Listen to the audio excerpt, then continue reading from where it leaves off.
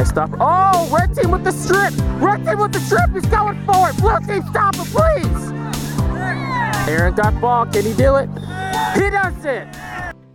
Welcome to the How to Play Quidditch podcast. I'm your host, Alejo Enriquez.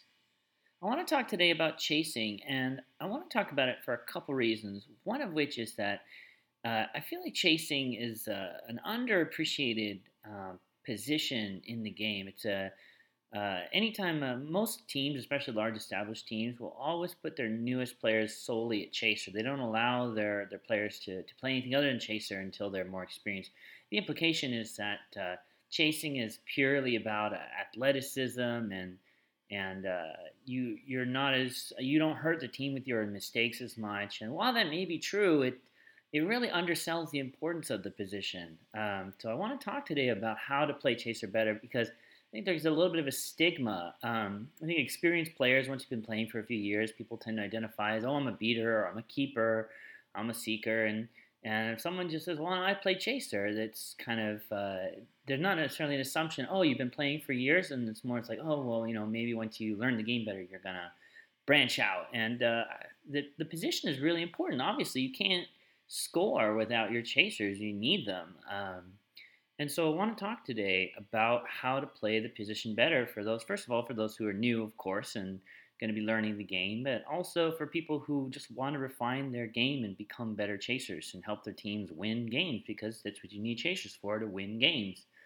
So I'm very lucky today to be inviting on a Team USA player at the chaser position, who is also from South Texas and has been a teammate of mine.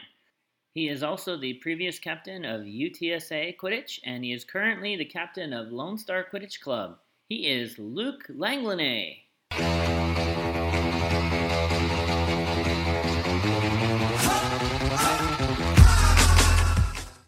Hey man, thanks for coming on the show, Luke. Yeah, no problem. Thanks for having me. Oh, what's going on? It's a pleasure. Glad to have you, especially as you are, like me, I'm not a native of South Texas, but I'm here now, and this is where you're from. Yeah, well, I'm from Goliad, right down the road. Yeah. Half hour from Victoria, so you're on my old stomping grounds. That's right. Yeah, and for those who don't know, South Texas, a half hour is pretty close. Plenty of people live within a half hour of HEB, and that's close. Yeah, a half hour is nothing. Yeah. For us, it's 2 hours to any interesting city, basically. All right, so Luke, I'm going to start by getting to know you a little bit and letting the audience get to know you a little bit better. I'm going to ask you a few questions just to see what your experience has been like in Quidditch. So my first question for you. Let's do it. What is a moment of personal triumph for you in Quidditch? A moment of personal triumph. I have to say, winning nationals with MLQ last year over the summer, that felt pretty darn good. I'm not gonna lie, that was cool. So talk a little bit about that. That was Austin. To be honest, well, so it's kind of what my next point was, is just making that roster that year and the year before too. Just being part of that Outlaws roster, just to have my name on there. That was a big triumph. But I mean, honestly, I was just really proud and excited to be on there. Just so many good players on that team, and just to get the opportunity to play next to them. It was huge for me, personally. It was huge for me. I was honored to be on there, and it was awesome, and it was a learning experience. I mean, every summer my game just elevates so much more because I'm surrounded by those people on the weekends, playing with them at such a high level, and it's a great experience. It was awesome. But yeah, I mean, to win nationals with them, I mean, it was cool. It was awesome. 2 years ago, we lost to Boston in the finals, and I might be wrong, but I think we were up in snitch points in both games of our series. I think we were up both times, and they pulled the snitch and beat us. So they won nationals 2 years ago, and that sucked. We put a lot into it, and that really sucked. But then, so to make the team again last year, go out there with the Outlaws and to get our, we got to play Boston again. We wouldn't have it any other way. We wanted to play Boston in the finals. Getting to play them again in the finals and 2-0 them was awesome. Well, it felt good. It was because you guys Nothing were on personal against Boston. What's up? You were actually on the same side of the bracket. It was the semifinals this last summer. It probably felt like the de facto finals because you're right. opponent in the finals was going to be the Indianapolis Intensity. No, you're exactly right, and I forgot that. But that should go to show how much it meant, right? I mean, for me personally, I can't speak for my team, but for me that game meant a lot. There's a lot on the line there. So to be able to beat them, and not to mention they had some Bosnia players on there who knocked me out at USQ. Yeah. Bosnia beat us with LSQC. So, I mean, personally, it was nice to get a little payback. Be able to walk away with the trophy that day, so it was good. Yeah, there's definitely been a bit of a history now of high-level Quidditch games between a top Texas team and a top Boston team, because not only last year, that last Lone Star getting knocked out by Bosnia, but then also the year before that, the de facto, it was basically very similar to the semifinals in MLQ, where Lone Star met Boston in the semifinals, and it was sort of treated as a de facto finals because their opponent was Rochester United, which was not held as quite as high regard. All right, so next question for you, Luke. What is the most epic Quidditch moment that you ever witnessed without actually being directly involved in it? Meaning you weren't playing, you could have been reffing or watching or something else. Oh man. The most epic moment. Okay, well, I saw something what I thought it was really epic at regionals. And, shoot, I forget. Okay, so it was a triple overtime game at regionals. I think it was Baylor. I don't remember the two teams involved, but I'll paint this scenario for you. So we're in bracket play in regionals. It's win or go home. So whoever loses, I'm pretty sure they're done. They're done for the tournament, and it's in triple overtime. So it's like golden goal. Wait, hang on. No, that's double overtime. Okay, double overtime. Yeah, right. Still, yeah, golden goal. Yeah, for sure. Yeah. Golden goal, and it's a brooms up, win or go home, and it was awesome. And so it's just whoever wins the brooms up wins the game. And I did brooms up for a long time until I hurt my knee, and so as somebody who did brooms up, I love it. I think it's a really unique part of the game. There's not a lot of aspects like that in sports, and so for it to it's deciding the winner of this game. So both teams put their best lineup out there or whatever. I don't know if they went their fastest guys or what, but they put their lineup out there. Next goal wins, and two guys, they say brooms up, and two guys from each side, they just come sprinting for the quaffle. Oh my gosh. And one of the teams, I don't know if he got too ahead of himself or what, but he kind of like slid into the ball and kind of like tackled the other guy. Oh, so shoot. Obviously against the rules. So, yellow card goes out. Oh. He's out of the game, and it's a quaffle turnover. Oh no. Now they're down a guy, and they got to make a stop or they lose. And they weren't able to. So play started, and what I liked that the team had the wherewithal. The team with the ball, they knew what was going on, and they didn't necessarily just take that free alley and go try to score. They set up their offense knowing they had an advantage and moved and scored, and it was just so awesome. I remember there's a long pass that went over the hoops. The keeper kind of chunked it over to the girl next to the hoop. The girl chaser caught it, but that ball was in the air for probably 3 seconds, but it felt like an hour. It was just flying in the air. So perfect pass. She caught it through the hoop and won the game. And like, that's awesome. I love it. I love the high stakes, and the team kept it together to get the win, and I mean, that was awesome. They deserved it. I mean, double overtime.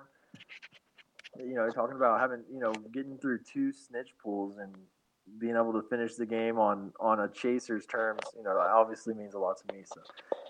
So anytime a chaser can end the game, I like it, and that's what happened. Oh yeah. That was just epic. That was a big win for them. So. Oh man, that's gorgeous. Was that this most recent year's nationals or regionals? Like a month ago? When was nationals? Regionals. It was late February. Yeah, so just a month ago. Yeah. Yeah. Oh man. It was awesome. People stopped. People were walking around, stopped, and were watching. People were pulling cameras out of nowhere just to film this like 30-second bit. It was awesome. It was really cool. Yeah, it was cool. Yeah, anything can be made more dramatic by being in overtime for sure. Absolutely, that's really cool. Yeah, it was cool. Oh man, that's a great answer. Okay, so for number 3, third question for you: who is someone in the Quidditch community that you look up to?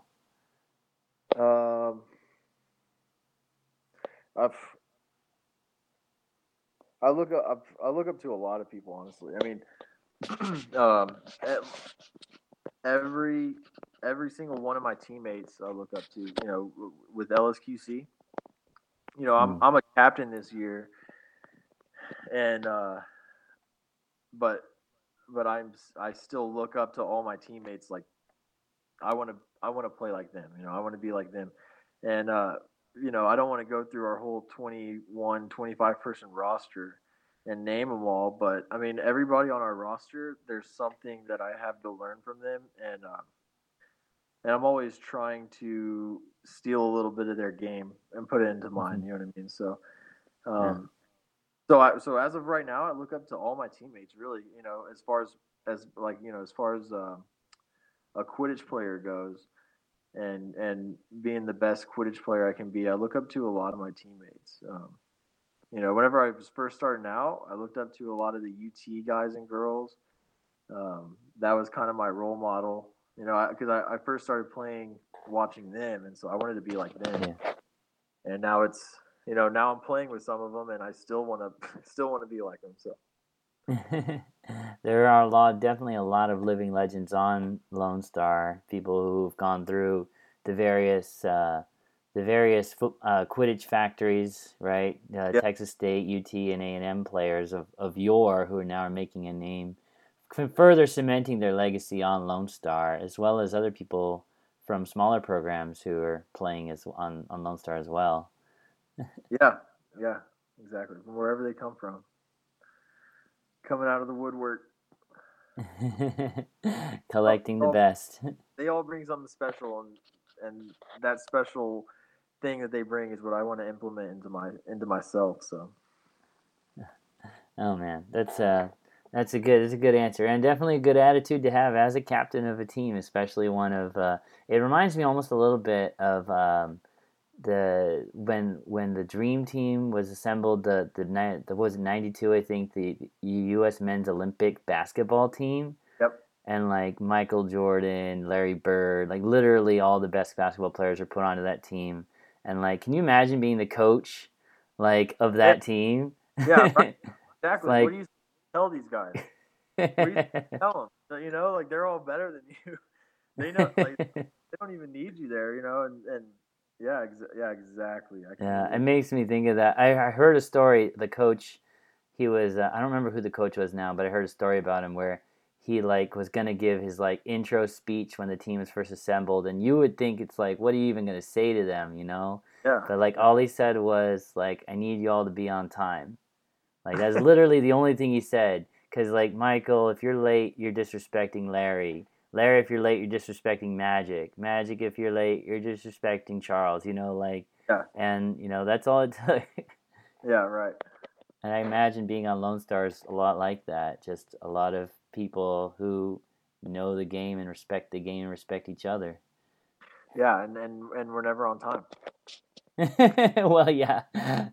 Probably on time to the tournaments. Yeah, right. Hopefully. Yeah. Okay, so as the listeners may or may not know, Luke is well known as a a very effective player at the chaser position. He was, in fact, if I recall, in the Quidditch Post's top 5 chasers on their vote last year over on Facebook. Quidditch I remember seeing that. Yeah, you saw that. Yeah, that was pretty cool. Honestly, I couldn't believe I was on there, but there's a lot of Southwest. Yeah. Oh, absolutely. So speaking for the audience, we all want to know, what does it take to be a good chaser? And let's maybe start with the fundamentals. What are the things you can practice, on your own or with other people that can make you better at the chasing game in terms of the basics? Okay. So the basic. Well, okay. So I want to start by saying not all chasers are the same. Not all chasers are the same. You might wear the same headband. You might both be chasers.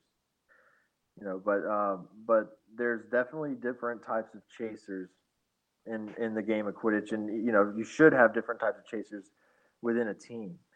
Mm-hmm. And I think the first thing you need to do is identify what type of chaser a player is, or what type of chaser you are. And I think the 2 types, or the 3 types, is you have, from a male perspective, you typically have the point chaser, and then the wing chaser, and then the girl chaser also, from a defensive aspect, plays defense as well, playing a wing type position. Unless you're Justine from Gambits, then you could still be a point chaser, right? Yes. Yeah. Well, at any point, you could end up playing point chaser for sure. Yeah. But yes, definitely. And so I think identifying what type of chaser you're going to play first is important. And then, try to look at that side of the game and try to get reps in there. So from a wing perspective, you're locked on a player like glue. You're staying right on them. You're running everywhere with them, and typically you're guarding the person that doesn't have the ball, and you want to keep it that way. So you want to stay right on your person. You're going to run around with them. Wherever they go, you go, and don't ever let them get open. And what that's going to do is it's going to put the ball carrier, their point chasers, or their ball carrier, it's going to put them on an island where, if the 2 wing chasers are doing their job, that ball carrier is on an island by himself. He has no pass options. The only option is to the player behind the hoops, and that's kind of a risky long pass that you don't want him to take. And so the wing chaser, you really want to. I don't know. I mean, shoot, I've played wing chaser, but I don't do it typically. But what I would think is important is having some good endurance, and being able to be physical, because you need to, you're going to be fighting off screens, and you're going to get shoved and pushed around, so you need to be able to stay with them through all of that. But the best wing chasers that I have met and have seen play are they have a mentality that is honestly really hard to coach, and it's a hustle mindset, and if they're tired or whatever, it doesn't phase them, so they're always able to get to stay with the ball carrier, and that's really hard to coach. But so for the wing position, as far as drills go, so you want to have like a hip fluidity, maybe, if you're trying to tail someone. Yeah. Do you think that helps? Oh yeah, definitely. If you can anticipate their next move, or just stay right on their hip. You want to stay body to body with them, and it'd be good. And it's easy to get a lot of good reps as a wing chaser if you're trying to practice your defense, because I'm going to say 100% of the teams in the sport, they do they do a daily scrimmage whenever they practice, and that's really the best time to practice it. Match yourself up against different players from your team with different builds. A big strong person, a shifty quick one, challenge yourself to pair up with those different types of players, and see who you can hang with, see who you can cover, and count in your head how many times your person got the ball, or if you effectively shut a person down, they never touch the ball for the entirety of the 5, 6, 7 minute scrimmage. Hey, that's a win. You might not have picked off the ball, you might have gotten a tackle, but your guy didn't touch the ball, and that's a win. Alternatively, you have the point chaser. So the point chaser is going to guard. You're guarding the ball carrier coming down the field, and I think typically it's more of a physical position, but it doesn't necessarily have to be. And this is the position that I like to play, and I typically find myself in. And so the main pointer that I can give is footwork, and lateral movement. And a lot of times in this position, I think you see players who are they're your big strong guys. They have a lot of muscle. They're got some pretty good size on them, and those players can hit you pretty good. But a really good point chaser doesn't necessarily need to make tackles. You need to have footwork and lateral movement from side to side to keep that ball carrier in front of you. They're going to try to make a move to get past you, and that's going to initiate an offensive drive. And at that point, they've already succeeded, and that's exactly what they want. And so what you need to do is shut that drive down from happening. And so, if you can tackle them, great.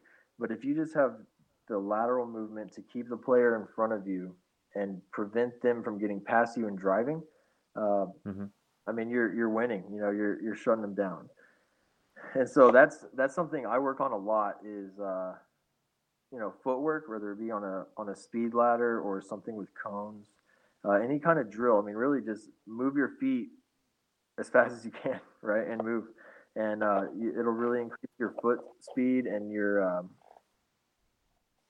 balance whenever you're moving real quick, and then your lateral movement. So like a basketball player, watch any college or NBA basketball game and watch the person guarding the point guard, and that's how you should imagine yourself out there on the field.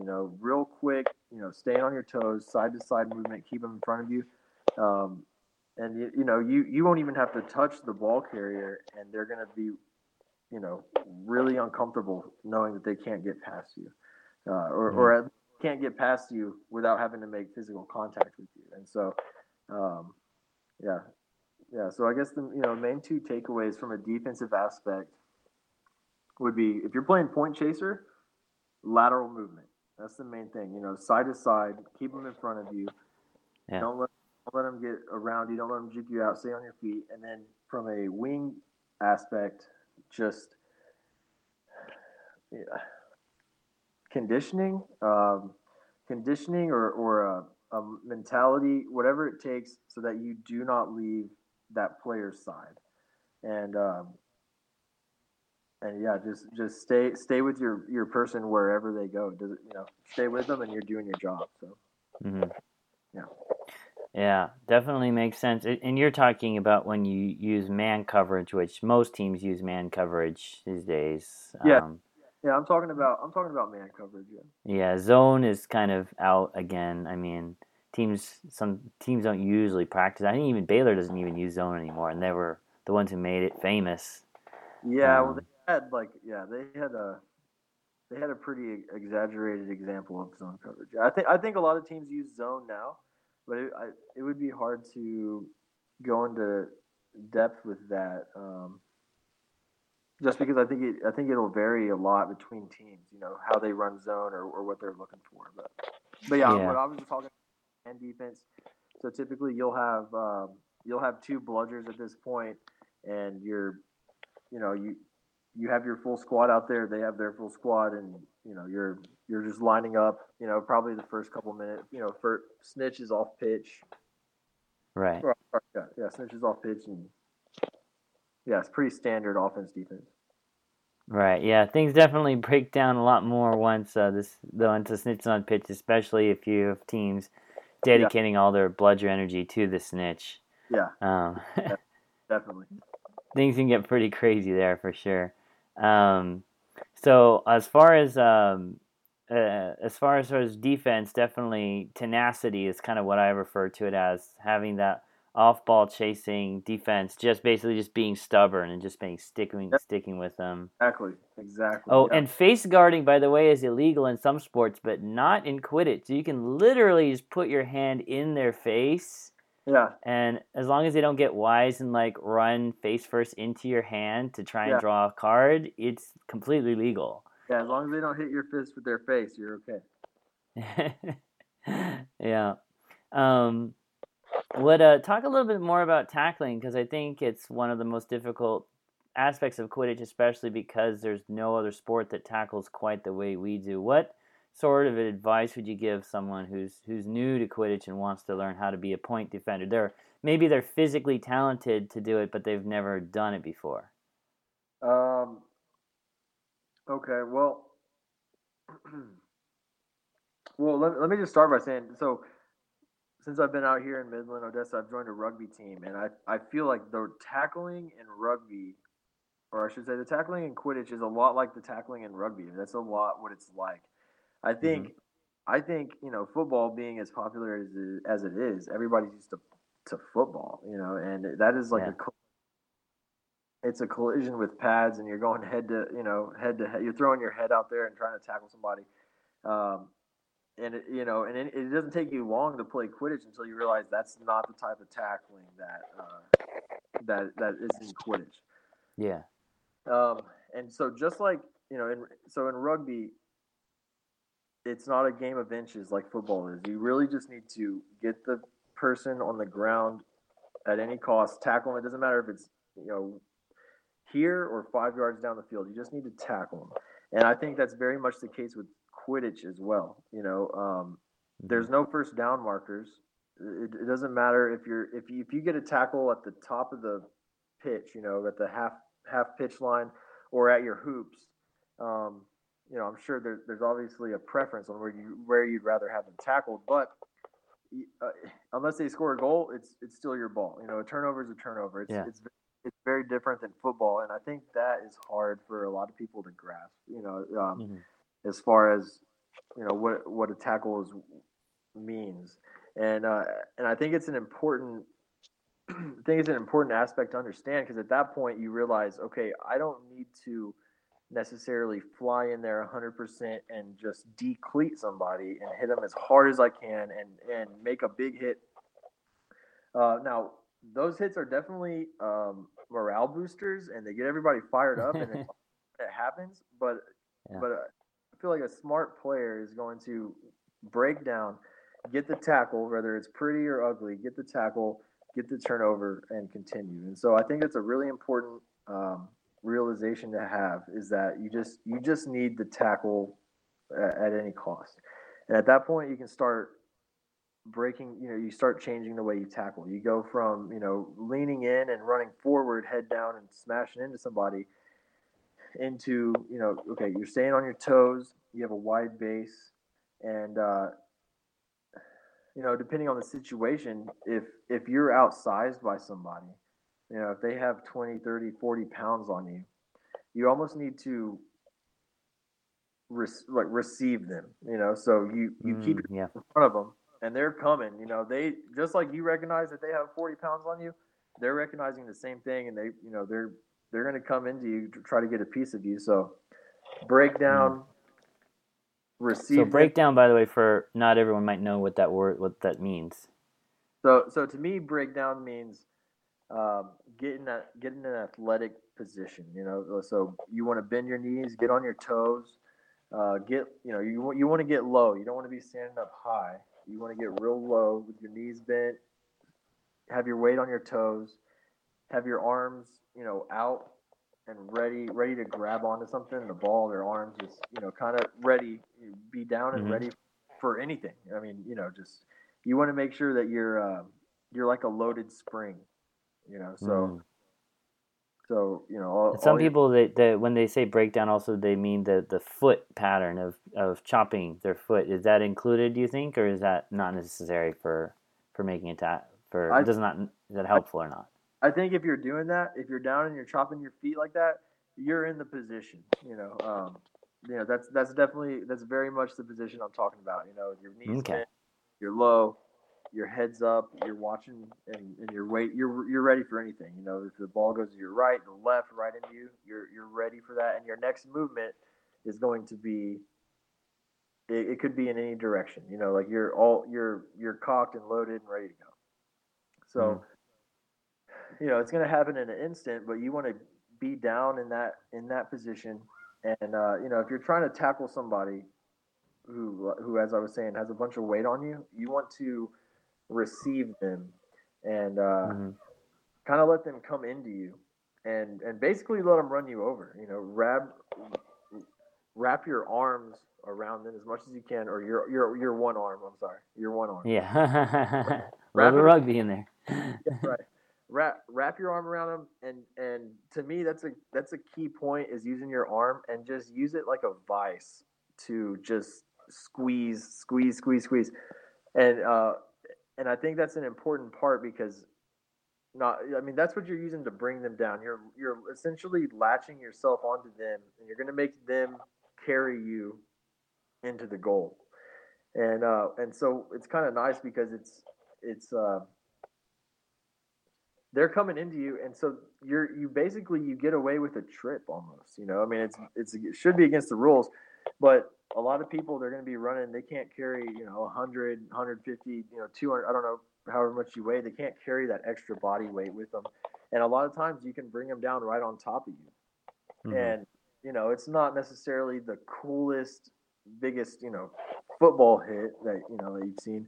But as I mentioned earlier, it's a tackle, and they're going down, and beaters can converge on that, or good wing chasers will be able to cover the desperate pass that they're going to make from the ground. And the bottom line is you got them down, and so use your weight as leverage to bring them down on top of you. Really, grab, latch on, and just hold on for dear life, and you let gravity do the rest because they will go down. They will go down. Yeah.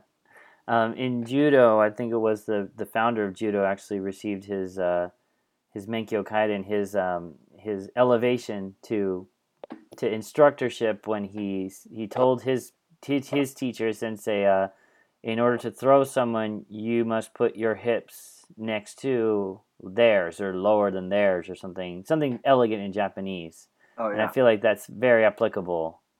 Oh yeah. I think I put it a little more elegantly, but yes. Yeah. Well, yeah. Well, I mean, I'm not. But, yeah. But I see what you're saying, and you're right. You use your weight. If they have you outsized, use your weight to bring them down. Your weight and their momentum, bring them down on top of you. Right. Back before they changed the contact rule, I remember it was the old days of Quidditch, like when before the contact rules were in their current state, like you'd have these like 80-pound chasers girls just tackling someone, literally just wrapping her entire body around his leg. Yeah. Yeah, right. No longer legal. Contact below the knee. Yeah, no longer legal. But contact above the knee, still legal, right? Yes. Do you guys practice that at Lone Star, the single leg tackle or things like that? Yeah. So actually, Cody Marshall, I wanted to get him on here. He's kind of the master of that. In an ideal situation where you're one-on-one with somebody. Again, so I remember watching a long time ago. Whenever I was playing for UTSA, I was so hyped about Quidditch. I could not get enough. I was watching film as much as possible, and I came across a video of Cody Marshall out in this. And some other UT players at the time out in this, I don't know, little courtyard or something. They had cones set up, and it was a video on how to tackle in Quidditch. And obviously, 6 years later, I mean, it stuck with me. I'm still talking about it, but and I think even today it's still true with all the rule book changes. But yeah, grabbing that one leg is it's so important, especially in Quidditch, in a sport where you have to hold a broom between your legs. It's that one leg tackle is really really important. But yeah, you break down, you come up into somebody, and you just wrap your arm around their leg and just yank up on it, and it's going to put them on their toes. It's going to put them on their one leg on their toes, and they're going to be hopping around looking for a pass. And I mean, they're trying to hold a broom between their legs, and you're in there lifting their leg up. It gets ugly in a hurry. So yeah, the one leg tackle is definitely still a thing. Right. Yeah, I someone on our team who is familiar with wrestling and football will single leg sometimes, but I feel like he can sometimes. No offense to him. Sometimes he gets lazy and just kind of hooks the leg without really making that first body contact. Yeah. Which I feel like is going to end up in a tripping call. Yeah. Well, I mean, at that point, you have to be, if you're just lifting up the leg and you're not driving forward, you're not making any attempt to drive through them. At some point, they're just going to be able to get their leg off of you, so it's ineffective. Mm-hmm. Or your hand's going to slide down. You might get like a below the knee call. If you're holding the leg, below the knee or tripping. Yeah. Mm-hmm. Yeah, definitely. So, so the defensive fundamentals definitely. There's the marking, and then the actual off ball marking and on ball guarding and tackling. What about offensively? What would you say are the basic fundamental skills that a chaser can develop with practice? Communication. Communication is a very important piece of an offense that you can develop anywhere. I mean, you can develop it. I mean, really anywhere. Not even when you're doing a scrimmage, and not even when you're at a practice. I mean, if you're with your teammates, you're really, you're working. Technically, you're working on communication, but at practice, just talk all the time. I mean, we still talk. I've been playing for 6 years, and I'm not even the most experienced person. There's a lot of people on the team that have played longer than me, by years, and we still talk. Every practice, just the basic stuff. Hey, coming up, they have two bludgers. Hey, I'm open. I'm on your right. I'm covered. Just it's individually. All these things seem like insignificant little bits of information that you're giving your teammates, but what it's allowing you to do is, if he gets a call from the right saying, hey, I'm covered. And he's like, okay, I know the girl on my right's covered. The guy on the left says, I'm open. He throws it over there, and then you hear a call from your beater saying that they have two beaters. You're able to paint a mental picture while you're looking for passes or you're driving. I mean, driving is very hard to, see the field. It happens in an instant, and you're supposed to find an open receiver, not get hit by a bludger, and not get tackled by a keeper all in a split second. So having a mental image painted through communication is vital. And to me, it's just it's so important, and it's so easy to do. Anybody can do it, and it's invaluable. So communication is a big one. I think don't underestimate the power to communicate, or the importance of communication. And another one, chemistry. I hate to say that, because chemistry is always important on every team, no matter what. But it really is. Learning your teammates' tendencies and where they like to place themselves on the field and what they're going to do next. It allows you to, you're going to be more comfortable out there playing with somebody who knows you and you know them, and it's going to allow you to elevate your game to the next level.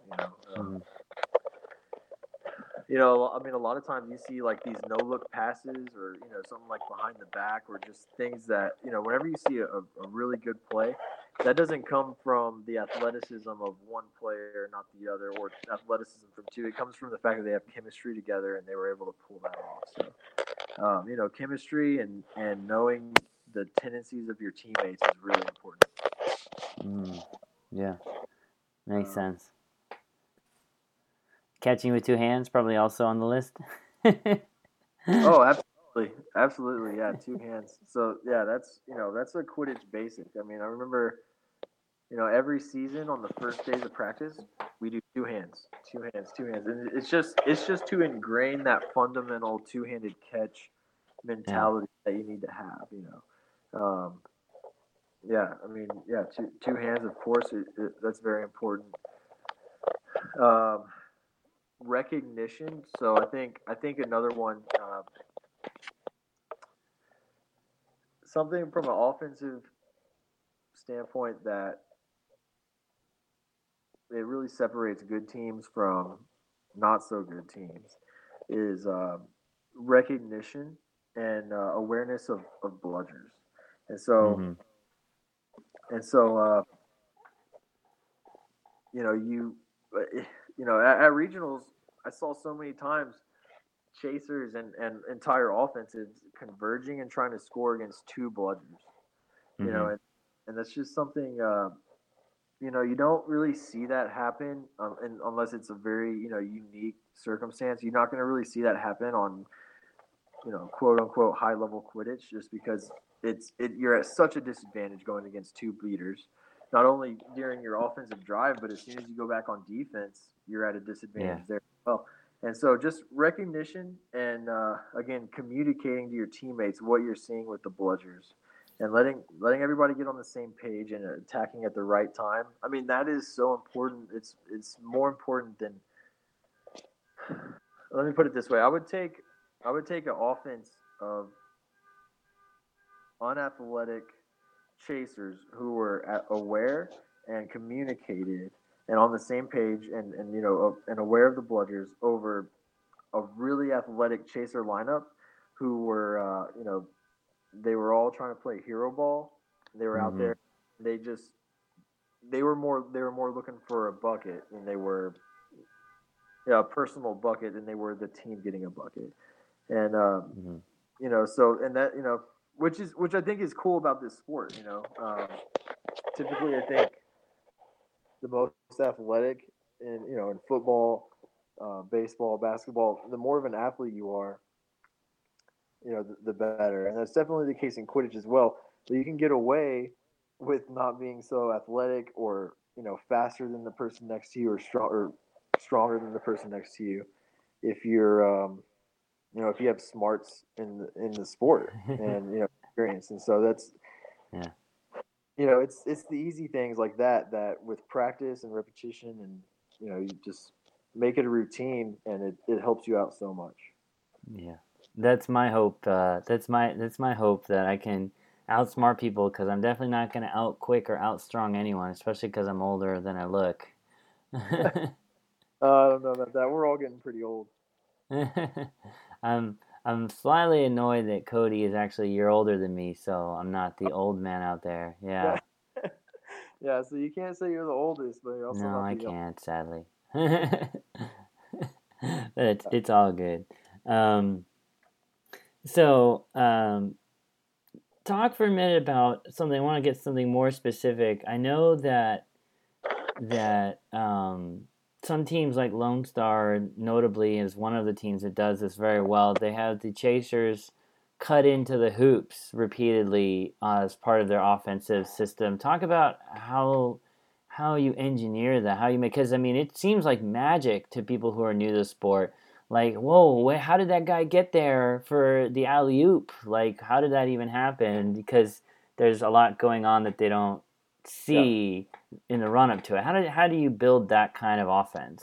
Okay, so the cuts that you see and everything, like the cool alley-oops and all that a lot of these teams do is it comes from chemistry really, and it comes from practice, and the amount of epicness or the amount of awesomeness that you're going to get out of the play really comes from the athleticism of the individual going for it, right? But but the way that it develops, the reason it happens is because the team is, the chasers and the beaters are all on the same page, and so the way that it develops is what you're going to see is, let's just do a situation here where our team, we're on offense, and we're going up against two bludgers. So they have 2 bludgers, we have 1. Our beater is going to come up and try to obtain bludger control, and so they're and at that same time, as soon as we're getting bludger control back, that's whenever the offense wants to, the offensive chasers. That's whenever we want to attack. And so let's say in a perfect world, our beater goes up, gets a beat on their front beater, and at that and we get bludgers back. And so as an offensive chaser, you're watching the bludgers, you're watching the beaters, and you're making sure. So let's say you're the ball carrier. As a ball carrier, your eyes should be 80% on the beater and on the beater situation, and 20% on your wing chasers, because you do need to know where your pass options are, where you're going to throw it next. What if you get charged by a beater? What if you get tackled? You need to know where your options are. But your eyes are primarily on the beater game, and what you're looking for is for your team to get bludger control. And as soon as that happens, as soon as you're sure that you have bludger control, you're going to initiate a drive. And so you're going to put a juke or a spin or whatever it takes, run over your point defender, whatever it takes to get by them. You're going to get past them. You're going to initiate your drive, and you're looking to score. And let's kind of pause the play right there. At that point, let's transition over to a wing chaser. I would say at this point you're watching 20% bludger play and 80% your ball carrier, and you're very active. You're moving up, down. You're moving towards the hoops, back out to the wing, down behind the hoops, back up to the wing, up to the half-point line, back to your position. You're moving around because you want to keep a gap between you and that wing chaser that's trying so hard to close that gap. And that way, you're always open for a dish-off pass, for any kind of outlet pass that your ball carrier might need. You're available, and you don't want to be stagnant and be covered, and then you're really no use because you're covered, and if the ball carrier gets in trouble, you're not really an option. And so I'd say you're 20% on the bludgers because you need to recognize what's happening there, and 80% on the ball carrier. And just like the ball carrier is watching the bludgers to initiate his drive, you are watching the ball carrier to initiate your drive.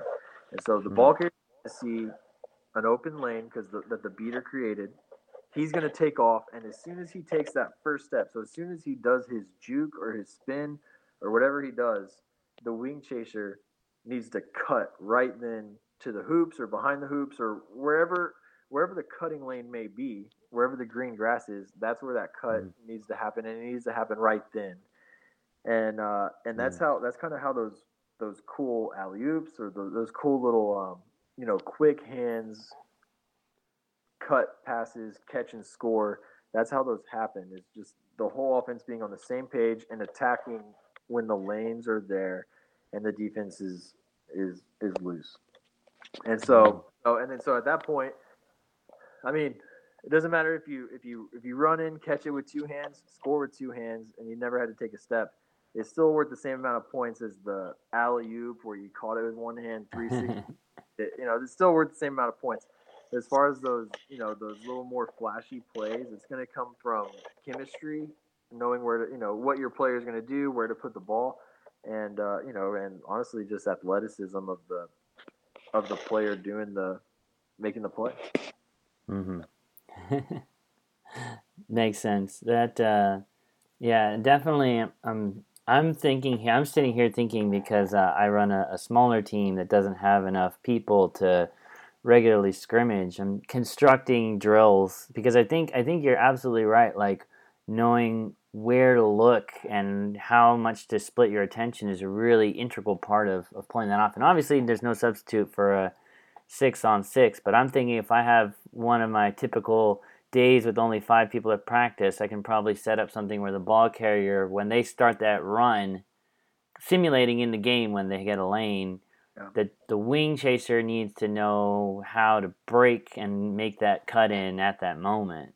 Yep. That's definitely. Yeah, definitely. And so from a drill perspective, especially for smaller teams or teams with less numbers like yours, you have two wings on each side. Just, okay, let's just take out one of those wings and just run it with a point chaser, a wing Yeah.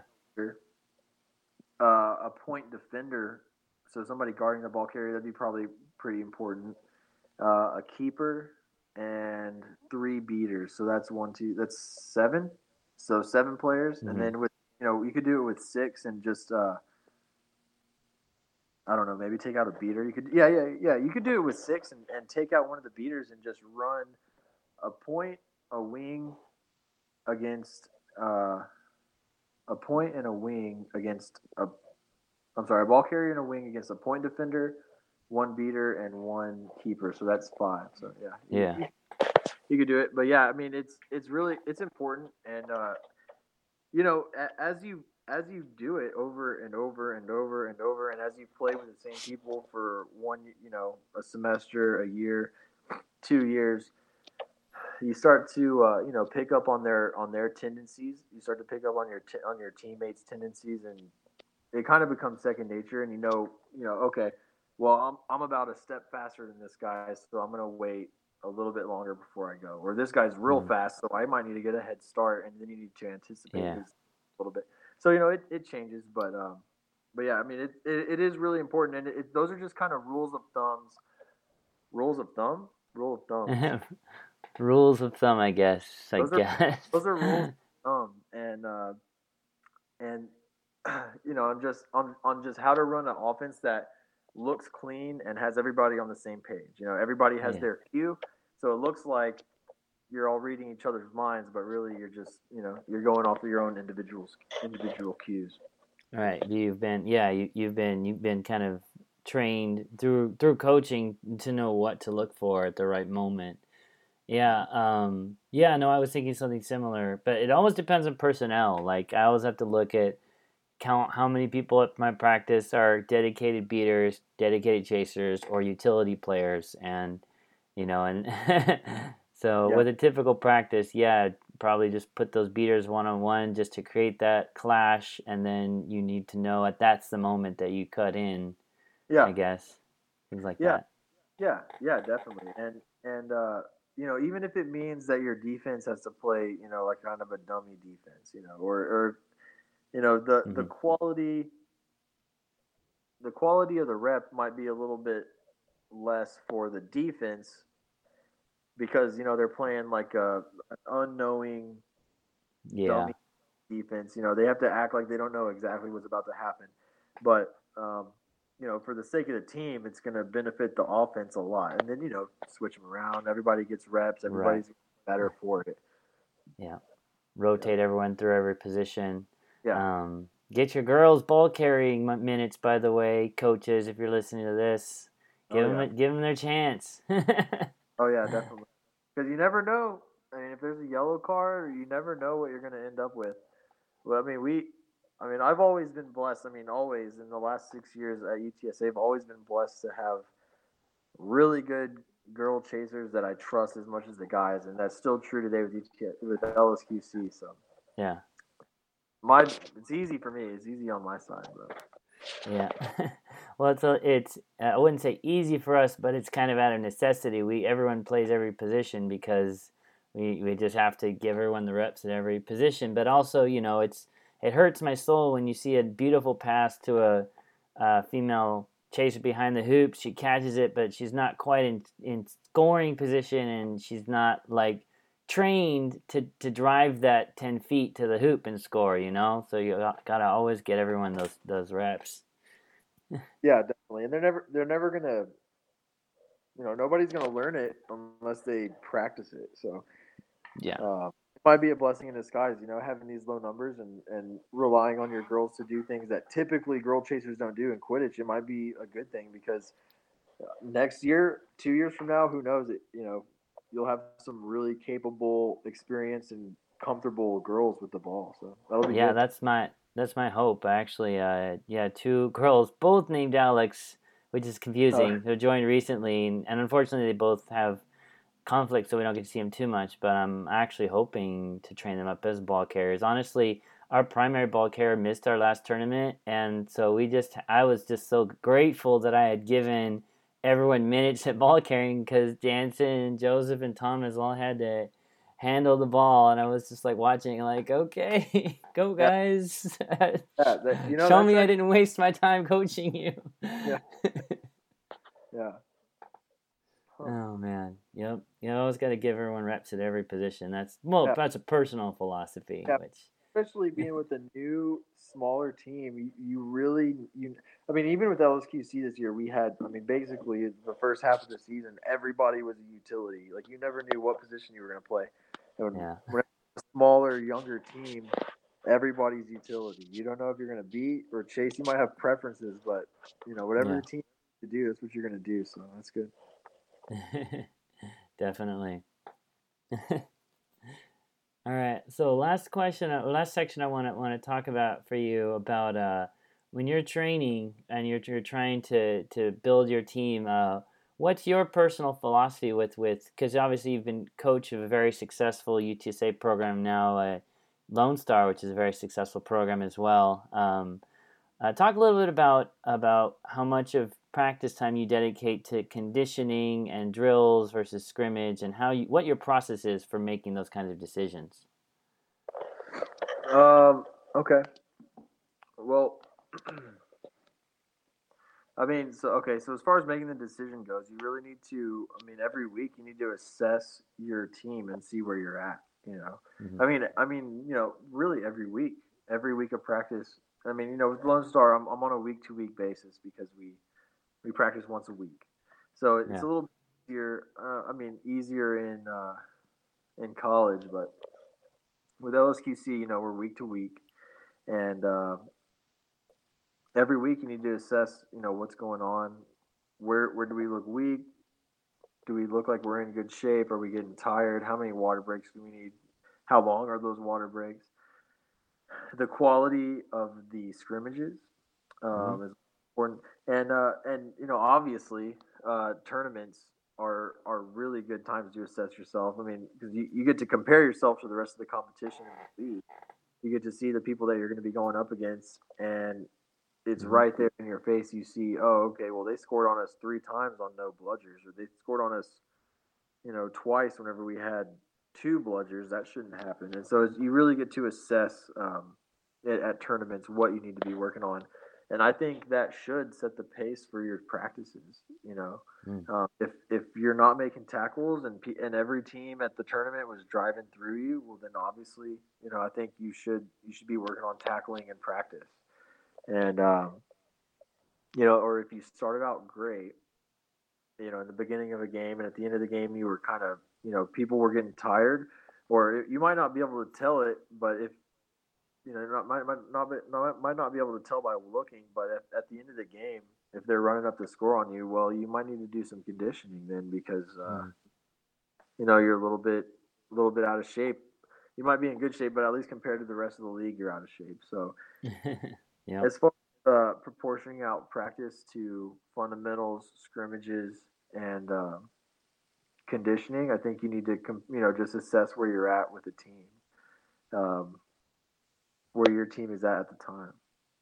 But I mean, I don't think you can do enough fundamentals. I mean, we always do fundamentals. I mean, every day the first thing we do. I mean, to us, our fundamental is driving on 1 bludger and driving on 2 bludgers, and those are our fundamentals. And we've done that. We do it every day for 15, 20 minutes every practice, and we've been doing that for 2 years. So obviously, we all know how to do it. But it's just such a key, important part of the game that we do it all the time. And at UTSA, I was there for 3 years, and on the first day of practice, we practiced going behind the hoops and catching with 2 hands. And on my last practice at UTSA, we practiced going behind the hoops and catching with 2 hands. I mean, we did it every practice as like a warm up. I mean, it's a warm up. After the 17th practice, you already know how to do it, but it's just the matter of ingraining it in your head so that whenever you're in the game and you're in the double overtime, and if you lose, you go home. Whenever that ball is flying in the air, you're not thinking, okay, I need to catch this ball with 2 hands, then I need to score it, and then we win the game. it should just feel like natural.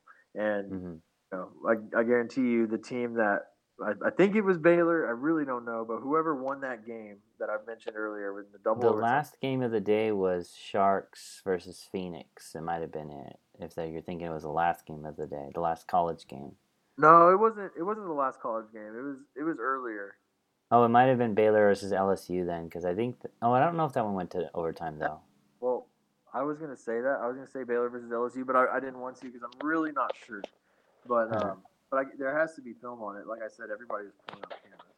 But I guarantee you, the girl that caught that two-handed pass and quick shot score right at the end of the game, she wasn't in her own mind thinking, "I need to catch this with two hands and score." Because it was already in her head. So I guarantee you, that team, they did the fundamentals every day. So you really can't stress the fundamentals enough. I mean, nobody grows up playing Quidditch. Nobody grows up carrying between their legs everywhere. So even at 18, 19, 32 years old, you still need to practice the room between your legs. Yep, that's true. One reason I love Quidditch so much, it reminds me a lot of karate, which is where my background's from. And in karate, we would always do the basics. That's all you're really graded on, honestly, in true Shotokan karate. Well, I don't want to say true like other people are doing fake karate, but like the schools that I came up in were always so much about the fundamentals, and we're out there practicing it like our life depends on it, because guess what? It does potentially in a fight. And it's just that stance, it's just that reinforcement. And I think that maybe people who don't quite get it yet, like in Quidditch, like in karate, are like, okay, no, I got it already, I checked that box off. But it's like, no, you don't get it. Like, it needs to be even easier. It needs to be so easy that you don't think about it even when your blood is just full of adrenaline and you're tired as heck. Like, that's the thing. The true karate training, they say, doesn't start until the second hour once you're already tired, because that's when you can start making mistakes that you can fix. So it's kind of the same thing. Yeah, that's very true in a lot of sports, I think. Yeah. Yeah. But definitely, like, and I agree with that's true, probably true with all sports, but a lot of people are playing these sports for 10, 15, 20 years by the time they're in, college or in their 20s, but Quidditch is new. Yeah, right, exactly. And you got a freaking broom between your legs like that. No, I don't care what sport you played, you never did that. And True. so it's a big, it's a hard thing to learn. And so it's very important to do those fundamentals, and a player, an averagely athletic person, with great fundamentals and good communication is going to go a long way in the sport. I feel like that's me, honestly. I feel like I'm just a pretty normal guy, but I try to work with my teammates, and I just try to do the little things, and and I feel like that's helped me out. But but yeah, I mean, just those fundamentals, they're the foundation for everything else. Yeah.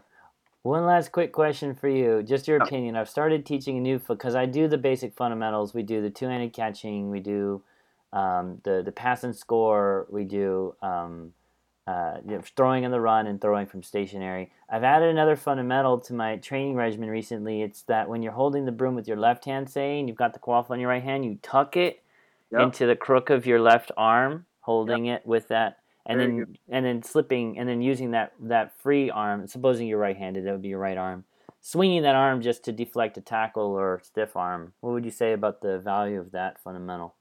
Oh my gosh, it's awesome! It's awesome.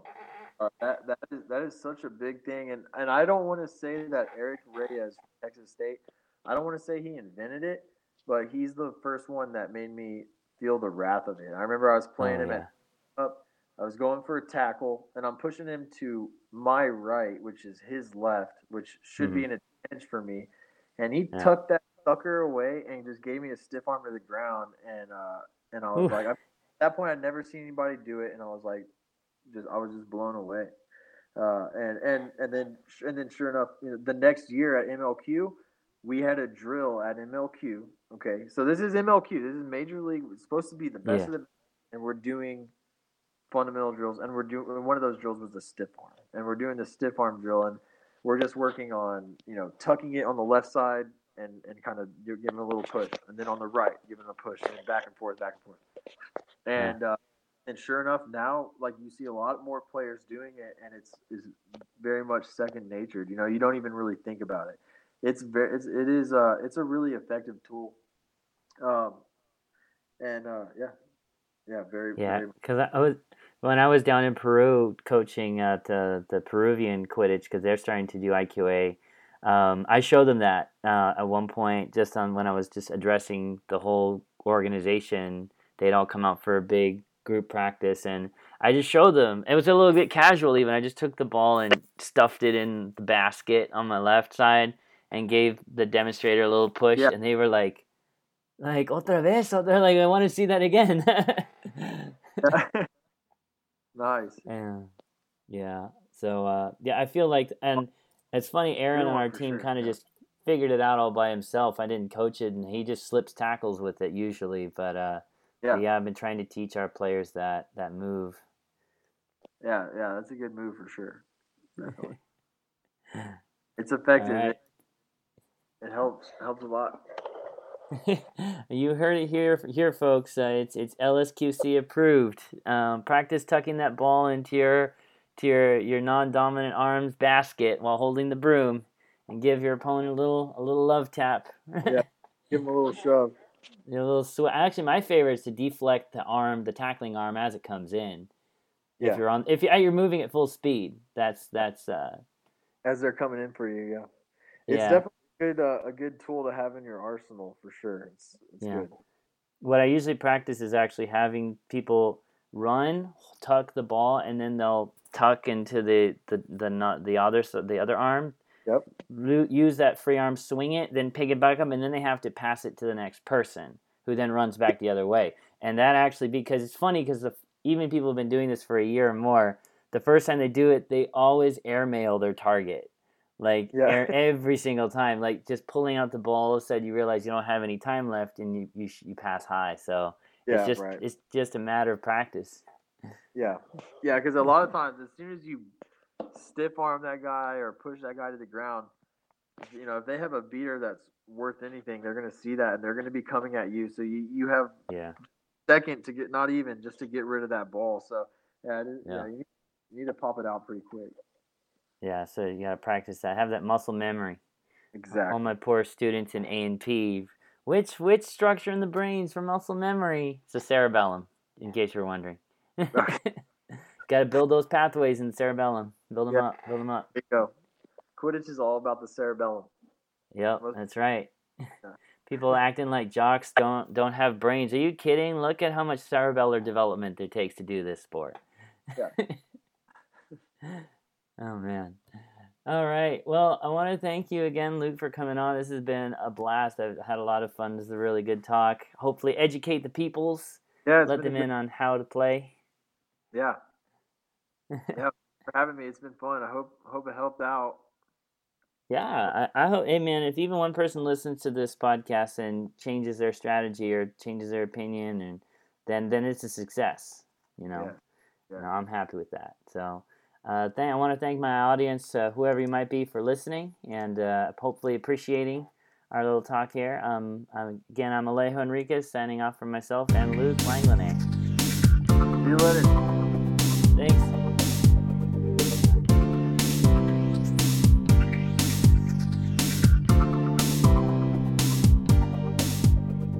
Oh, okay, nice. Yeah, which was the Silicon Valley Scroots B team in their 1 year of existence. It was their B team, and then it turned into a rival, and then it stopped existing. So, but I had already moved here. Oh, okay. So you were here. So you left, and they were like, "Well, we don't have a team anymore."